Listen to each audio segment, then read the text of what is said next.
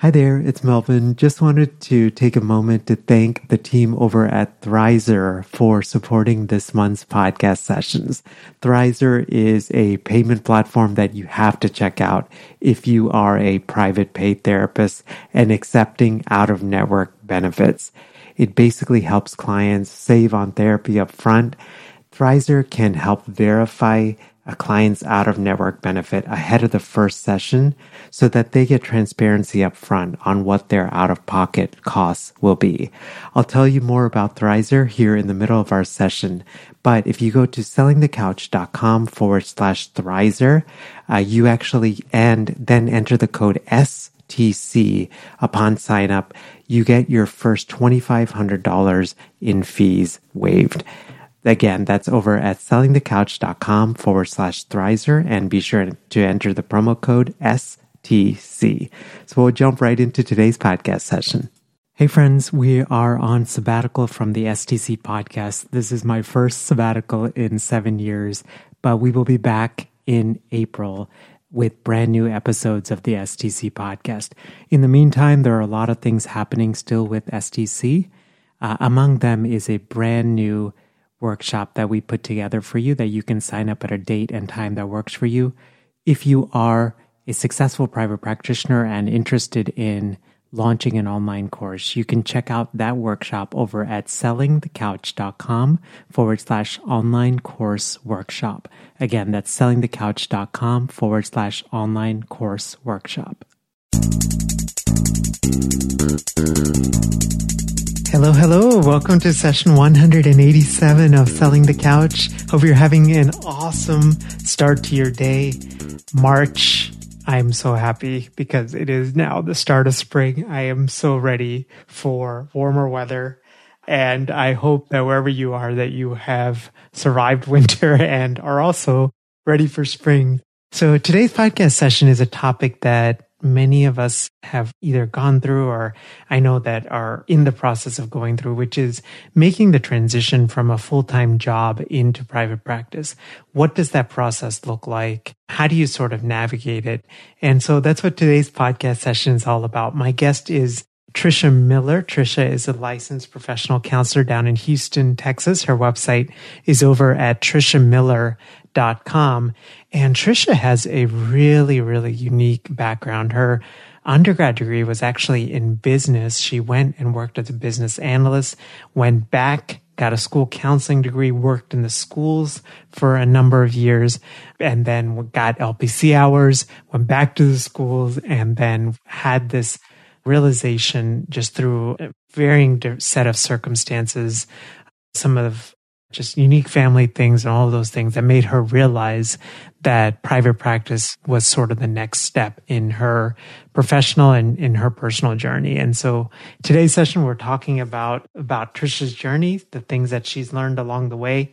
I'm asking a bunch of different questions. One of how did she realize that private practice was that journey? How did she make that transition? What does that look like? Especially if you have a full-time job and you want to see private practice pay clients. How do you especially navigate that and balance that with family time and those kind of things that are also equally, if not more important, just in life? And we wrap up with some of the things about just some of the fears that Tricia had and how she was able to work through those and how she even was able to develop a niche based on her personal experience and that fine line between self-disclosure and is it too much disclosure. Today's podcast is supported by Turning Point HQ. This is a brand new sponsor on the STC podcast, but David and I call him Dave. Dave and I have gotten to know each other over the past 2 years. He was a previous STC podcast guest. And honestly, Dave is one of the most kind and generous and helpful people that I know. And with sponsors, you guys know I'm super discretionary in terms of who I share the STC audience with. And Dave, when we talked about sponsorship, he was one of those people I had zero doubt. And so Dave is a financial planner specifically for therapists. And his whole mission is to transform your relationship with money. I know for many of us, money is something and the money stories that we have often been told It impacts a lot of how we do business. It impacts how we approach things like retirement and investing and all of those things. And Dave understands that, and he comes from just a very heart-centered place to help us build out an investment in a retirement portfolio. Dave actually has this really cool guide. It's absolutely free to download, and it's called The 7 Money Mistakes That Hold Therapists Back. You can find it over at sellingtheCouch.com/turning point HQ. And that guide has a lot of the things that can hold a lot of therapists back. And actually, if you go through that link as well, you get $200 off any service that Dave provides. So we'll get right to today's conversation. Here's my conversation with Tricia Miller from TriciaMiller.com. Hi, Tricia. Welcome to Selling the Couch. Hey, Melvin. Good to be here. Thank you for inviting me today. No problem. We had a really nice conversation prior to this actual interview, so I'm extra excited for this conversation. We were talking about this, like how your life a year and a half ago to now, gosh, how it's so different. And I'm honored that you would come on and just want to share and talk about your journey in private practice. Absolutely. And we've had conversations in the last year and a half, or, check-ins. It's been a whirlwind, and I'm really honored to share my journey and help others who are on a similar journey or looking to private practice. It has been a journey of learning experience, setbacks, momentous achievements, but I wouldn't have asked for anything else. How did you get into being a school counselor? You know what? It's funny, Melvin. I did not plan on being in education. In fact, when I was growing up, and I grew up in a Filipino-American household, and I was a strong student, and I was really thinking about going to the medical field. I had really done well in my science and math courses, and I was a pretty good student, and so my trajectory was going to medicine. So when I had my first year in college, I decided that this was not for me. I did not enjoy those intro to science courses. And so I struggled a little bit in finding out what I wanted to pursue. And I ended up in, a business degree from the University of Texas at Austin. And I thought that would be stable. Yeah, right.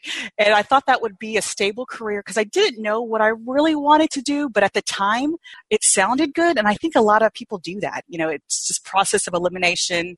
It sounded I could get a job and live a stable and have a stable career. And my parents were on board, Asian family values, stability, security, success. That were the metrics for success. And, in fact, Melvin, when I graduated from University of Texas, my first jobs out of school were very unfulfilling. I worked at Enron Corporation. So I was in the oil and gas industry as a business analyst. I had no idea you worked. Yes, and I hated my job. I remember doing financial modeling and I was just not feeling my work. And so I'll get to the point where I'm going to be a school counselor in a minute. But one of the engineers had said to me, and he was going through a tough time, and he said, Trish, have you ever thought about being a therapist? Because you're really good at listening to people. And that conversation planted a seed. And since then, and after I got laid off with the company, I began seeking a more career job, somewhere I can find build relationships, be in a positive environment. And I don't think I've really exposed myself in college that way. So that's how I ended up in education. I was just trying to find a place where I could feel fulfilled and build relationships with people and have a sense of creativity. And I didn't really find that in corporate America. And so I think I was in my mid-20s, 2005, I started my teaching career at KIPP Houston High School. It's a charter school movement, charter school system in the U.S., and I was at the original high school. I did not know what I was ever think I would be in high school. It was actually kind of not shunned, but really discouraged because, the money factor. But I found myself, I really enjoyed working with students. I really enjoyed working with families, helping them through the transitions in life. And so that really planted the seed. And from 2 years of teaching, I decided to pursue my school counseling, because I really enjoyed the conversations. I really enjoyed just the people piece of education. And so I that's where I started. That's awesome. How amazing all of this sprung from a conversation with an engineer. I know. He's like, you never know, and I'm glad that he said that because I think a lot of people, it made me question, why am I here? Hmm. What am I doing? And for me, I figured that I needed something meaningful. And that was kind of a missing piece, in high school and even in the way I grew up, is that I needed something that would provide meaning and connection. I've had like a similar realization, sort of multiple points in my life, but I feel like definitely more recently, which is, I don't know, this like almost simple realization of if all you do is measure success or meaning based on financials, like it's always going to leave you unfulfilled, I remember, yes, absolutely. I was unfulfilled, but I decided instead of, okay, just do the same thing, I needed to go seek it. And I needed people to help me. I needed information. Right. So I decided slowly just asking questions. And what do you do? Asking, what do you do? Do you like your job? What's the best part of your job? What's your day-to-day routine? And so I began to ask questions of life, what life was really like as an educator. What were the ups and downs? So I could prepare myself, is this something I could do? And I've done that ever since, because we're constantly evolving, Melvin. Yeah, absolutely. So you were in the school and then did you go back to the school and were you a school counselor then? Yes. So I was 2 years and then I was newly married. 2007, I decided to go to graduate school to pursue my school counseling. So I was working a full-time job, going to night class. 2-3 years down the road, I had my first son and I was finishing up my last year. So it was a balance and stress during that time, trying to finish up graduate school and having my first son. And then I took a year off from the schools because, again, I couldn't do that intense. It was hard. I knew that the schools were demanding. In my first year, I had to step back. And that was hard for me because you're a new mother and you want to be a good mother, but also you had this role that I was a well-respected member of my community at school, and I didn't want to leave that, but I knew that I had to step back. So after 5 years at KIPP, I stayed home for a year and then soon discovered that I really needed to go back to work. I really missed my colleagues. And I think also I thought that being at home would be something I would love and enjoy, and I would just be enamored with my baby, and I love my baby, but I was really feeling the calling to go back to work. I missed my colleagues. I liked routine. And so a year later, I went back to the schools and I switched schools. I went to a private school and I worked there for 3 years until I had my second son. And that's when I started to shift my values started to shift when I became a mother and family life was demanding on me. So that's when I started to think about private practice. That's awesome. It sounds like this sort of realization about private practice, it was really based on where you were in life and sort of this wanting to align. It was like some combo of wanting to align sort of personal fulfillment with where you were with family and then sort of like finding a schedule to balance all of that. Is that accurate? Yes, absolutely. I think, in retrospect, I was trying to figure out how my life would look like with my shifting values in becoming a mother. And it's hard when you really don't know what you're doing as a mother and you're trying to serve students and families in the school. And, there's really not that much time to reflect and figure out what is best for me and, what are other options out there. And it's almost like it was almost that I needed to give myself permission to look outside of education. So at the time when you were considering private practice, you were working as a school counselor. So what happened was, so my second son was born in 2013. Yes, I had always thought about, in the back of my mind, if I get burned out from being a school counselor, I need other options. And just in case I decide to pursue my LPC, I'm going to take the 4 classes needed and take the exam, just in case that would be an option. I wasn't quite sure at the time.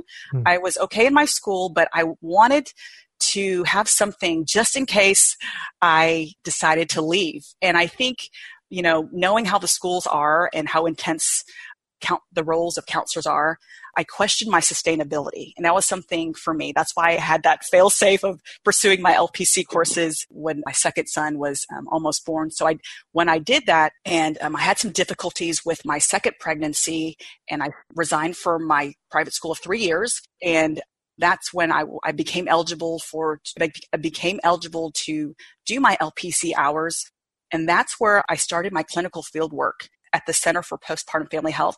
It was a new agency with Sherry Duson, and that really exposed me to private practice because, Melvin, I did not even plan on working with adults, let alone private practice. But because I needed hours when you need 3,000 hours. I wasn't at the school. I wanted something different, and I was curious about how private practice life was. And what more experience than to start somewhere where it's building. I was being guided by a mentor, and to see if I was really interested in private practice. So it was kind of a test for me and curiosity that helped me, with this private practice journey. And I was there for 2 years.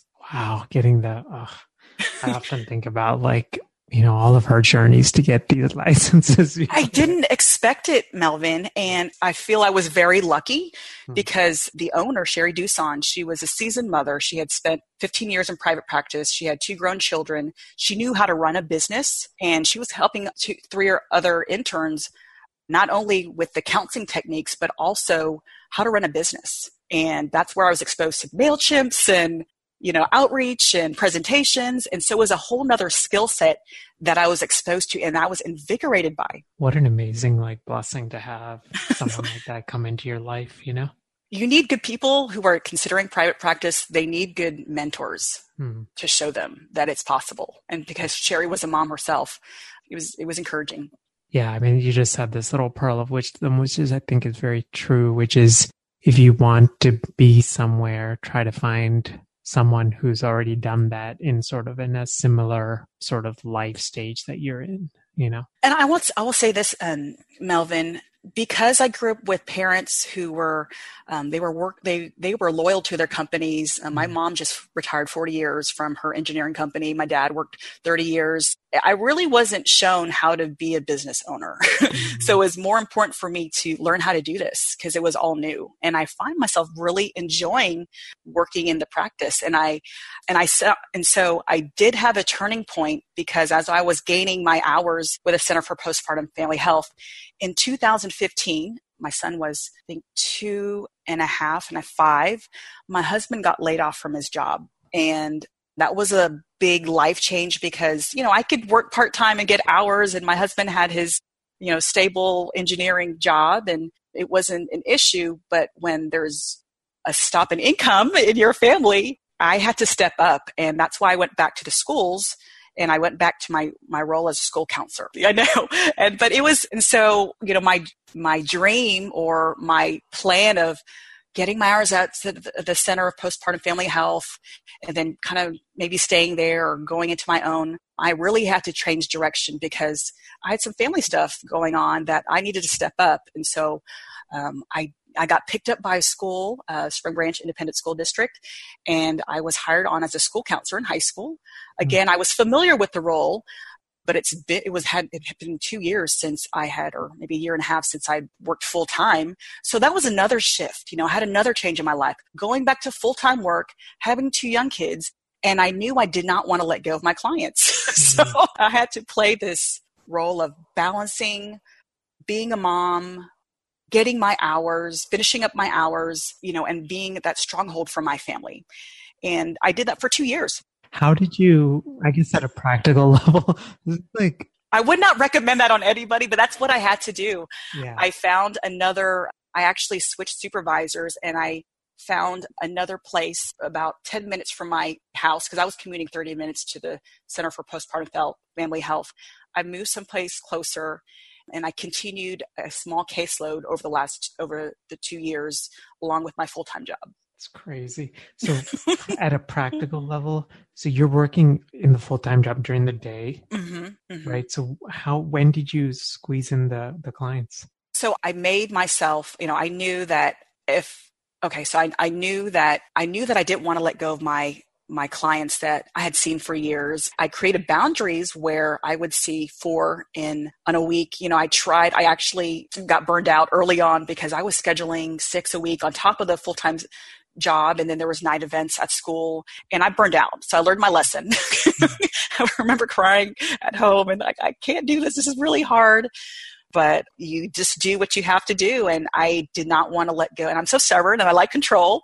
And I did not want to let go of my clients because I'm vested in them. I just couldn't let myself say, hey, I'm taking this full-time role. I would be happy to refer you. I felt vested in their lives. I felt like I could continue. And I did. And I think I had the support of my family. I had supportive friends who would help when I needed to see my clients. And also my husband traveled a lot. And so he was away. And so I leaned on other people to help me out when I needed to see clients at night. And twice a week, I'd book a 5:30 or 6:30 and I would do that. It's hard. It's hard to do that. But for me, I had that goal. I had that big vision that carried me through. And eventually my husband's company, it stabilized. He was able to get off the ground, but it's still stressful because he's high risk. We're both doing high risk ventures, so different than what our previous life was. So our life changed. Trisha, I wanted to shift a little bit and Sure. ask this sort of question is, so one of the things I feel like, and you're alluding to this, which is that many clinicians, they really struggle with, especially the clinicians that are in full-time jobs, Mm-hmm. they really struggle with finding the time to see private practice Mm-hmm. clients. Mm-hmm. And it sounds like what you did was you sort of looked at the big vision and then practically, instead of trying to see them at every open hour of the day, because you knew that would also be time away from family, right? You actually just blocked off 2 nights a week. Yes. I was very intentional about the way that my week looked. I knew how much energy I could expend. And I didn't open up Saturdays. For me, that was manageable. I didn't know how long this was going to last. But that was okay for me. And in the meantime, I was also creating a website. And so I took it in pieces. I had the clients. I had people who would inquire about my services and I would discern carefully if I would take them or not. And so it's just about establishing strong boundaries about the clients I did see and what other things that were private practice related that I could devote my time to. And so it took me about 9 months to build my website. And I remember, Melvin, before I would start my school day, I would get up in the morning, I would exercise, and I would chime in your podcast because I needed that sense of motivation to carry me through those long days. It was the riches and the ninjas. So just so many podcasts that would help me keep motivated during those times where it was helpful to know that that it could happen and I needed positive motivation. I liked your podcast. I leaned on your podcast because I know that I needed to be hopeful about my situation because balancing a full-time job with private practice is tough. I'm not going to lie. It is a tough season. And I think that because I had that mindset, this was temporary. It is a season in my life. And I knew that the grit or the perseverance would yield benefits down the road. What do you think was the toughest part of balancing those two things? Because I think when you're emotionally drained from a lot of trauma in the school, because we had Hurricane Harvey, 2017 Houston, we had a very tough school year with a lot of crisis. And I would find myself emotionally drained. And I would often say, do I have the energy to see my clients tonight? And I think it's a lot of self-care. It's a lot of support and making sure that you have the emotional capacity. And I think it's also ethical. You don't want to be running yourself thin and people relying on you emotionally. So, and I think also too, Melvin, it was the unknown. I didn't know how long I was going to do this. I didn't know, how the business was going to fare with my husband. So for me, I had to withdraw from my social circle and a lot of things that I couldn't do anymore because I had to conserve energy. So people usually say, you're extroverted, you like to go out. For that period of time, I was conserving energy. Does that make sense? Yeah. It makes me think of that phrase, like saying no to things, right? So you can say yes to other things, but I imagine that saying no. But I was okay. During that time, I think I learned so much about my own personal, I just think my values shifted much more. I value time. I appreciate where I am now. I love the school that I was with, and that's another thing, Melvin. When you're in a full-time role, and you're moonlighting with private clinicians and you may not love your job, I think one of the things is having perspective of the job that you have. Make the most of what you have. Utilize the resources, the trainings. Continue to make connections. If you're lacking creativity or freedom, put that in your job so it's not a drain to you. So the things that you're looking for in private practice, maybe you can integrate that in your own role, because it's going to be, you're going to have days where you hate your job, and again, I have kids that come home to that I have got to cook or I've got to take them places. And I think that was motivation for me, is that it's not a place it's not my ideal place, but I'm going to learn, and I'm going to learn when I can now, make the right connections, people who can potentially be referrals, people I can learn from. And I'm going to use this time to empower myself with tools that I don't know now that could be useful to me in private practice. So you were in the school, right? And then you were seeing clients. So kind of like a big picture overview, like even if you could sort of like say, like, here are like sort of the three like sort of pivotal moments, right? What did that transition from the full-time job to full-time private practice look like? Like, did you like lessen the hours, or very curious about this. So I decided in March of 2018, I was ready to do private practice. This would be my second year, and I couldn't see myself continuing that life because it was so stressful. And I decided that I let them know that I wasn't going to be here, I was not going to be counselor the next year. So I did have my counseling. I had my website ready. So that made me feel good. So having a website ready, I was at Memorial Counseling Center in Houston. And so I was telling my supervisor or the owner of it, like, I was ready to see clients come June. So I was prepping my connections to, hey, I'm ready. She's opened up my calendar. So I kind of increased, and I before I left, I let people know where I was going to be. So again, that connection piece, letting people know you're out there. And I would say, Melvin, having a website was key. I felt more confident in being out there. I felt legitimate, and then also within that, having a website, I identified my areas that I wanted to focus on. And that was anxiety, relationships, and I actually wanted to work with educators. But 90% of people who see me in the practice are people who experience anxiety. And they range from age 70, high school, like seniors, to elderly people as well. So I was able to pivot around that area once I identified the niche area. How do you think those clients found you? I think Google, the SEO, is very helpful. It's interesting. It's like, how did you find me? A lot of the clients, they like my Psychology Today profile. They also go to my website, and where I practice, Memorial Counseling Center, it's an area in Houston where it's known. And if you Google Anxiety Memorial Teen, my name comes up, or the center comes up. So it's a combination of things. And then, getting out there with colleagues also is referrals as well. One of the things that helped me as well in getting my name out there, Melvin, I was a part of this association called the Houston Association of Marriage and Family Therapy. And I started when I started my clinical experience, and I developed colleagues and relationships from there. And they've been really helpful in referring me people as well. So again, it's a combination of things of how the website, being connected in the community, people knowing who I was, who I was serving. And then over time, I'm just kind of building up, just building my name in the community. And I do presentations as well. I've done a couple of those presentations. I also created a podcast in November of last year. And I also did a newsletter.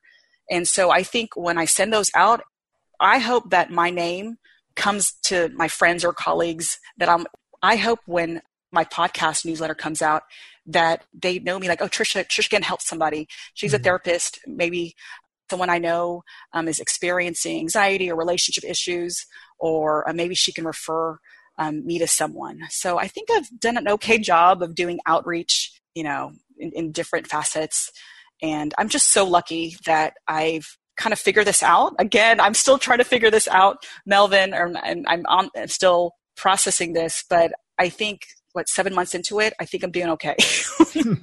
You are doing more than okay. So That was a lot. That was a lot of stuff, Melvin. Gosh.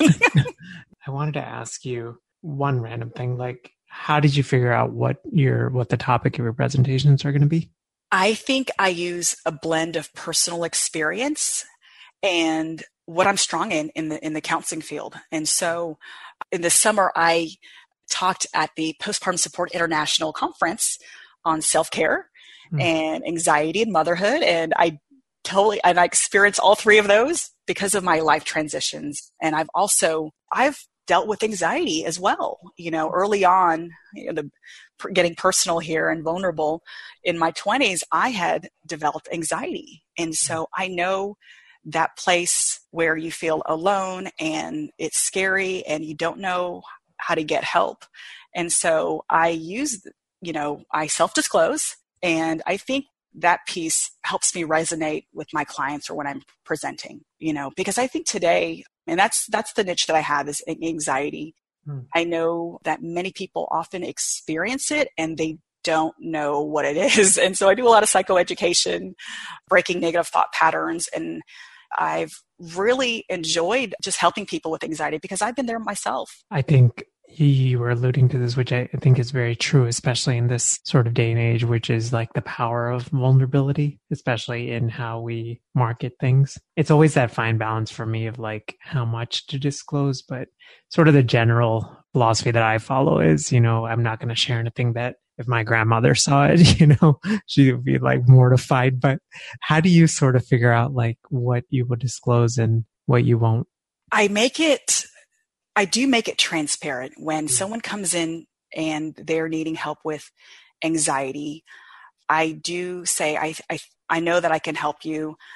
And because I've been through this, it makes me a better therapist because I can empathize and I know what it feels like. And again, they have their own experience of anxiety, but I'm okay with this. I'm comfortable in my skin.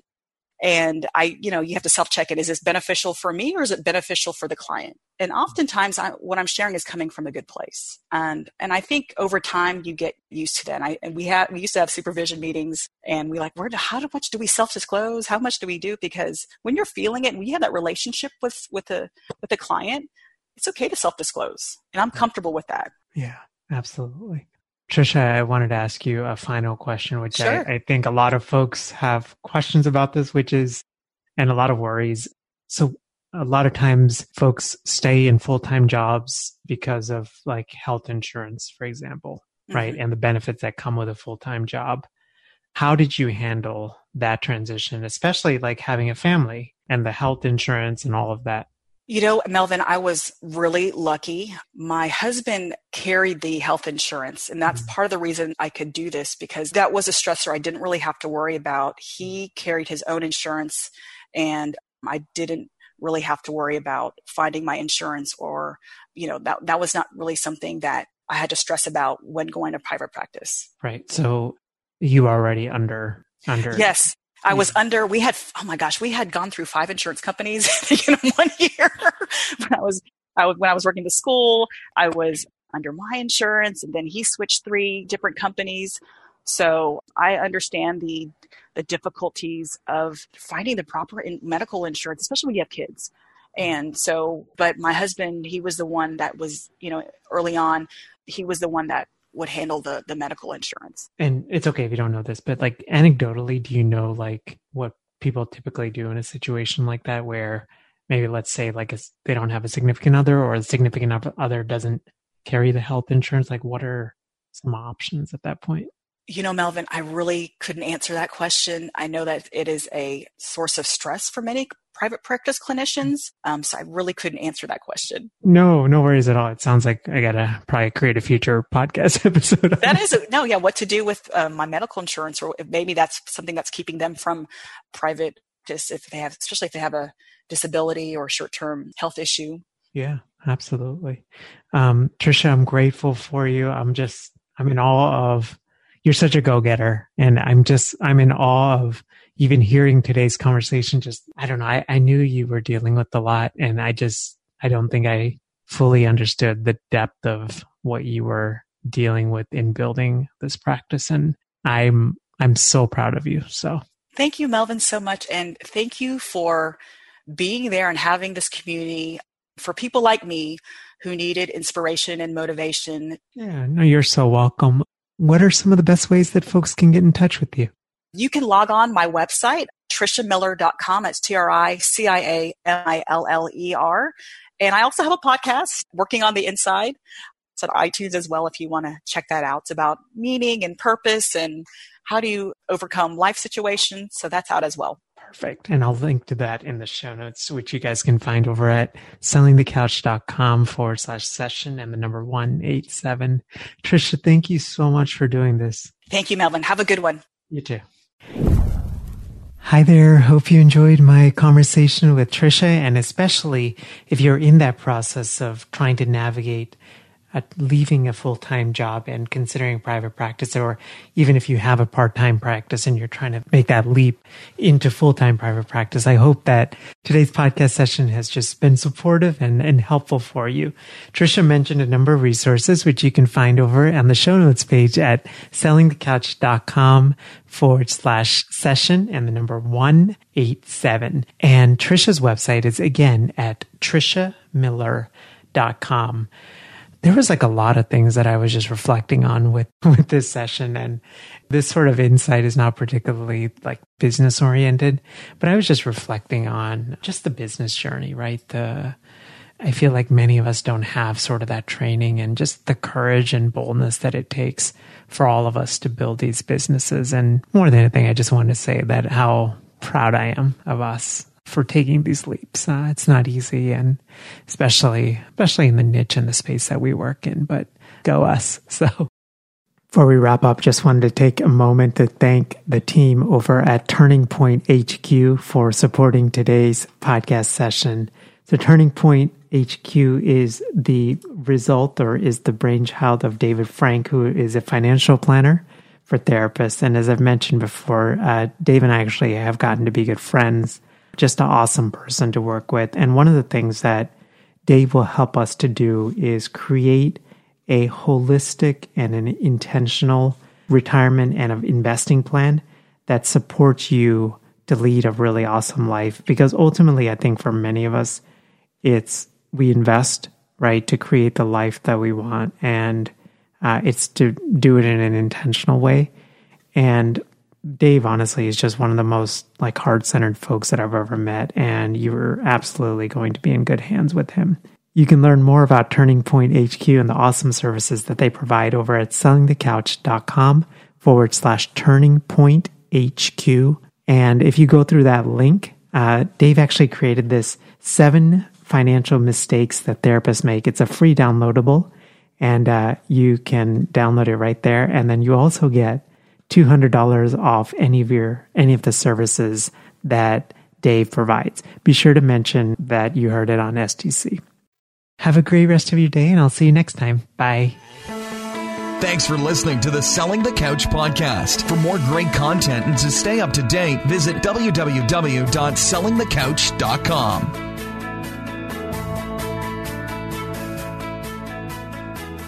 Hey friends, hope you enjoyed today's podcast session. And if you are in a season where you've been thinking long and hard about launching an online course, just wanted to invite you to our brand new workshop titled Behind the Scenes of a Small Launch to a $300,000 Online Course. You can sign up over at sellingthecouch.com/online course workshop. We try to do a really good job with this workshop. We updated a whole bunch of new material, and some of the things that you'll learn in this workshop are the 5 key steps to take your course from an idea to generating income, some of my top gear and software recommendations in order to launch your online course, and the top 3 mistakes that I made with my Healthcasters podcasting course, which I launched back in 2015 and have been fortunate to have over 272 students in that course. Again, you can sign up over at sellingthecouch.com/online course workshop. So if you've been listening to the STC podcast for a while, or you've been listening to podcasts and you've had this thought of, Mel, I would love to launch my own podcast in order to grow my business, just wanted to encourage you to check out our free podcasting workshop, which is over at sellingthecouch.com/podcasting workshop. You can basically sign up at a day and a time that works for you. It's 90 minutes. And when I do these workshops or when I record them, I truly believe in quality teaching, so it's going to be well worth your time. We're going to go through gear recommendations and how to launch strategically and how to think about monetizing your podcast and how to line up your podcast with your existing offers and how to do it strategically and authentically and not salesy and slimy and all of those things. So again, the link is over at sellingthecouch.com/podcasting workshop.